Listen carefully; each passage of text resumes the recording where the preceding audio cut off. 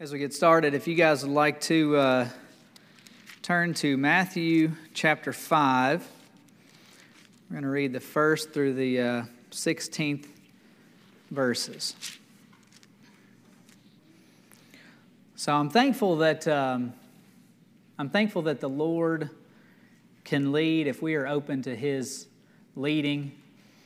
As a lay member, and especially as a preacher of the gospel. And, we never know. Sometimes I know that the Lord lays messages on my heart for me, and I know this one is for me. But we just never know what we don't know sometimes why the Lord lays certain messages on our heart. But I'm thankful that He does, and I'm thankful again that He can just lead us in that way. So if you want to turn with me, like I said, Matthew chapter 5, 1 through 16. It says, "And seeing the multitudes, He went up into the mountain. And when He was set, His disciples came unto Him, and He opened His mouth and taught them, saying, Blessed are the poor in spirit, for theirs is the kingdom of heaven. Blessed are they that mourn, for they shall be comforted. Blessed are the meek, for they shall inherit the earth. Blessed are they which do hunger and thirst after righteousness, for they shall be filled. Blessed are the merciful, for they shall obtain mercy. Blessed are the pure in heart, for they shall see God. Blessed are the peacemakers, for they shall be called the children of God. Blessed are they which are persecuted for righteousness' sake, for theirs is the kingdom of heaven. Blessed are ye when men shall revile you and persecute you, and shall say all manner of evil against you falsely for my sake. Rejoice and be exceeding glad, for great is your reward in heaven, for so persecuted they the prophets which were before you. Ye are the salt of the earth, but if the salt have lost his favor, wherewith shall it be salted? It is thenceforth good for nothing, but to be cast out and to be trodden under the foot of men. Ye are the light of the world. A city that is set on a hill cannot be hid. Neither do men light a candle and put it under a bushel, but on a candlestick, and it giveth light unto all that are in the house. Let your light so shine before men, that they may see your good works and glorify your Father which is in heaven." That's the first through the 16th verses of Matthew chapter 5. So in the beginning, we see this is Jesus early on in His ministry. And the word has started to get out, right? The word has started to spread of this man and his preaching. And so you start to see a large group of followers following Him around. And then Jesus decides He's going to head up onto the mountain. So, of course, we call this the Sermon on the Mount. And so this large crowd is following Him, and He heads off up, and it's His disciples that follow Him. So He stands there, before His disciples, His children, His flock, and He's teaching them. He's talking to them, right? The beginning of our scripture we call the Beatitudes. Blessed are the poor in spirit, for theirs is the kingdom of heaven. Blessed are they that mourn, for they shall be comforted. So we call those the beginning the Beatitudes. And then Jesus goes on to tell His disciples, and again, this is early on in His ministry. He warns them of the persecution that they're going to face. Right? He warns them that you're going to face persecution if you are sharing my gospel message, this message that I have. You're going to be persecuted, just like the prophets that came before you were persecuted. So he's telling them, just expect this. This is to come. But just as it did for the men that came before you, and we know obviously that Jesus will be persecuted to the point of his death, the death on the cross of a criminal even.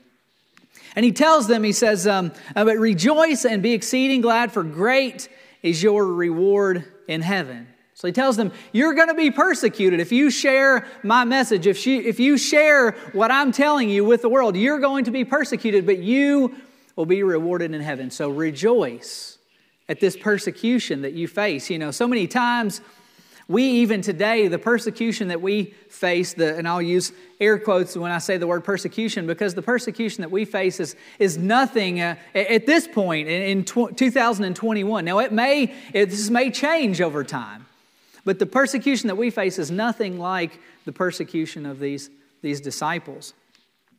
But we, oftentimes we still want to cower a little bit rather than go and share the gospel message. But the Lord is telling these men that, you are going to be persecuted, but your reward is in heaven. You will be rewarded in time to come. So rejoice in that. And then he goes on to compare them to salt and to light, and he tells them, salt, which is a seasoning. If this seasoning has no taste on food, then it is pointless. Right? It is pointless. You think about it. If you were to be at home and you were barbecuing at your house, you're grilling out, and you had, your favorite steak or hamburgers or pork chops or whatever, and you put all this seasoning all over it. And you did that a few times, you realize we don't taste anything. There's nothing good that comes from this. The next time you probably just wouldn't waste your time, right? So that seasoning is good for nothing. So he is, comparing that to, if they're not doing what they're to do, if they're not fulfilling their purpose as salt or seasoning is to flavor food, then it's good for nothing. If you're not fulfilling the purpose that I've prepared for you. And we're going to focus on the very end there, that's comparing it to light. Right? So he says, ye are the light of the world. A city that is set on a hill cannot be hid. Neither do men light a candle and put it under a bushel, but on a candlestick, and it giveth light unto all that are in the house. Let your light so shine before men that they may see your good works and glorify your Father which is in heaven. So he's telling these men, you are the light of the world. Of course, Christ says several times during his earthly ministry, that he is the light of the world. I am the light of the world. While I'm here on earth, he tells us that while he is here on earth, he is going to be the light. But he's also telling these men that they are going to be the light of the world. And this message is not only for them, but is very applicable to us in our current world. We are the light of the world. We are his modern day disciples, and we are called to let our light shine. We're called to let the light of the Lord shine through us in this dark, wicked, dying world. We are called to be the reflection of the light of Christ in the world. We are not the source of that light. The Lord is the source of that light, but we are called to be a reflection of that light in the world. We are called to share the message of Jesus with the world and to let the world see that light of Christ through us. So many times I think we either cower or we let our globe get dirty. Right? Those of us that know the Lord, even though we know him and even though his light is within us, oftentimes as we spend time out in the world in our daily lives at work or around others, and we let our globe get dirty. And I think that's one of the reasons that the Lord put the church here. We talked this morning in our Sunday school class, our young adult class, about influences and how that those around us influence us whether we want them to or not. Right? Sometimes we think that we're stronger than that, but we are influenced by all the things around us. And so one of the reasons that the Lord placed the church in this world is so that we could come here and help clean that globe. We can spend time in His Word. That will help to clean us up. We can spend time in prayer. That will help to clean us up. We can spend time around God's people. That will help to clean us up. Because we're not immune to getting dirty. Now, there's a part of us deep down on the inside that is still pure. There's a part of us that light is still there. But as we get out into the world and around others and all the things, and I feel like it gets worse every day. If you look at the media and you look at social media and you talk to people out in the world, I feel like that it gets easier and easier for even God's children to go out into the world and get dirty. And again, the light of the Lord is still there. The purity of Christ that He placed deep down inside of me when He saved me November 28, 2006 is still there. But sometimes it doesn't shine as bright as it should. Right? Sometimes I cover it up myself because I'm afraid that I might offend somebody that I'm with, right? Now, they may not want to hear what I have to say about church or about what's going on in the world or about the gospel, right? Sometimes we can be that source. We can hide it ourselves. Sometimes, again, it's the things that we do, the places that we go, the influences that are around us that can start to hide that light. You know, when the Lord saves us, that's just the beginning. We talked a little bit this morning at Fairview about how too many times we are so focused on people just getting saved. And that's important. That's the most important thing, right? But that's the beginning. Once we're saved, the Lord tells us to go out into the world and let our light shine. Too many people, I think, have been saved and then just as the Scripture said, put a bushel, put a basket over that light. And they go out into the world almost afraid to let it show. They go back to doing the things that they did before and hanging out with the people that they hung out with before. Or we get away from coming to church on a regular basis. We get away from spending time in prayer with the Lord. We get away from spending time in His Word. Sometimes we can quickly put a basket over it, and sometimes that basket slowly drops down. Sometimes that globe slowly gets dirty to the point that we don't even realize how dirty it is until we get back to the Lord. Till we spend time around God's people. Till we spend time in His Word and in prayer again, and He cleans us up. You know, the Lord gave us the Great Commission. Go into the world and preach and teach.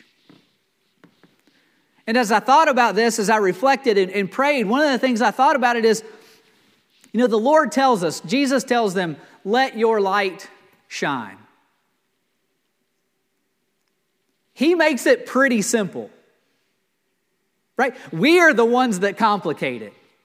We're the ones that mess it up. We're the ones that muddy the waters. We're the ones that get so caught up sometimes in the silly things that we forget. He makes it pretty simple. Go out into the world and let your light shine. He gives us 2 commandments. Love the Lord and love your neighbor. And if you'll do those 2 things, the light of the Lord will shine. Again, we sometimes make it way too complicated. Sometimes we feel overwhelmed. Sometimes we feel like we have the weight of the world on our shoulders. We feel like we have to go out into the world and make big, sweeping changes. And that's not what He tells us at all. Right? He tells us to go out into the world and just let our light shine. He'll handle the changing. Right? He'll handle the big things. We just have to do the little things. Again, sometimes we complicate it way too much. We're not required to hold a big spotlight. We're not required to make the sun shine. We're just required to share our little light. I thought about, as simple and silly as it is, I thought this, about this little light of mine. That song. It doesn't say this big light, this great light, this sunshiny light, this spotlight, just a little light. Just a little bitty light. But when we do that little thing, when we do that thing that seems small, the Lord can make big changes. I'm sure you guys know what it's like to be in a really, really, really dark room and somebody lights a little match. or somebody turns on a small flashlight. Now, if you're here and all the lights are on and we light a little match, it's not going to make a big difference, right? But if we're out in that dark, wicked world and we just let that little light shine, the Lord can do great things with it. It can illuminate the world, our little light, especially if it's combined with your little light and your little light and your little light. But again, so many times we feel overwhelmed and like we have to go out and set the world on fire, or go out, guns blazing and make all these changes, and the world is going down and we've got to try to rebuild it all ourselves. You guys know this just as well as I do, but the world has been messed up since the beginning, right? The beginning of Genesis, the beginning of the first book of the Bible. Adam messed it up in the beginning, right? It didn't take us very long. He gave us one thing not to do, and we messed it up. The world has been, look through the Old Testament. Look at some of the crazy things that happened in the Old Testament. The world has been messed up for a long time. And we, by ourselves, are not called to fix it all. But the Lord can. And He will. One of these days, He will come back and He's going to make it all right. But for now, we as His people are just called to share our little light. To let our light shine. Not to put it under a basket, not to close it off ourselves, and not to let the rest of the world slowly dirty it up, but wipe that globe off and to let the light shine. So sometimes it seems really simple, and it really is. He doesn't give us great things to do. He didn't give His disciples a list of 10 million things to do. Go do this and go do that and go do this and go do that. He said, let your light shine. Go and preach the gospel. Go and share about me and my Father. Go tell people what I've done. Pretty easy. Again, sometimes we try to make it too complicated. We try to do too much or feel overwhelmed by all the things that are going on. But if we will just go out and share the light of Jesus, the Lord will handle the rest. The Lord will handle the rest.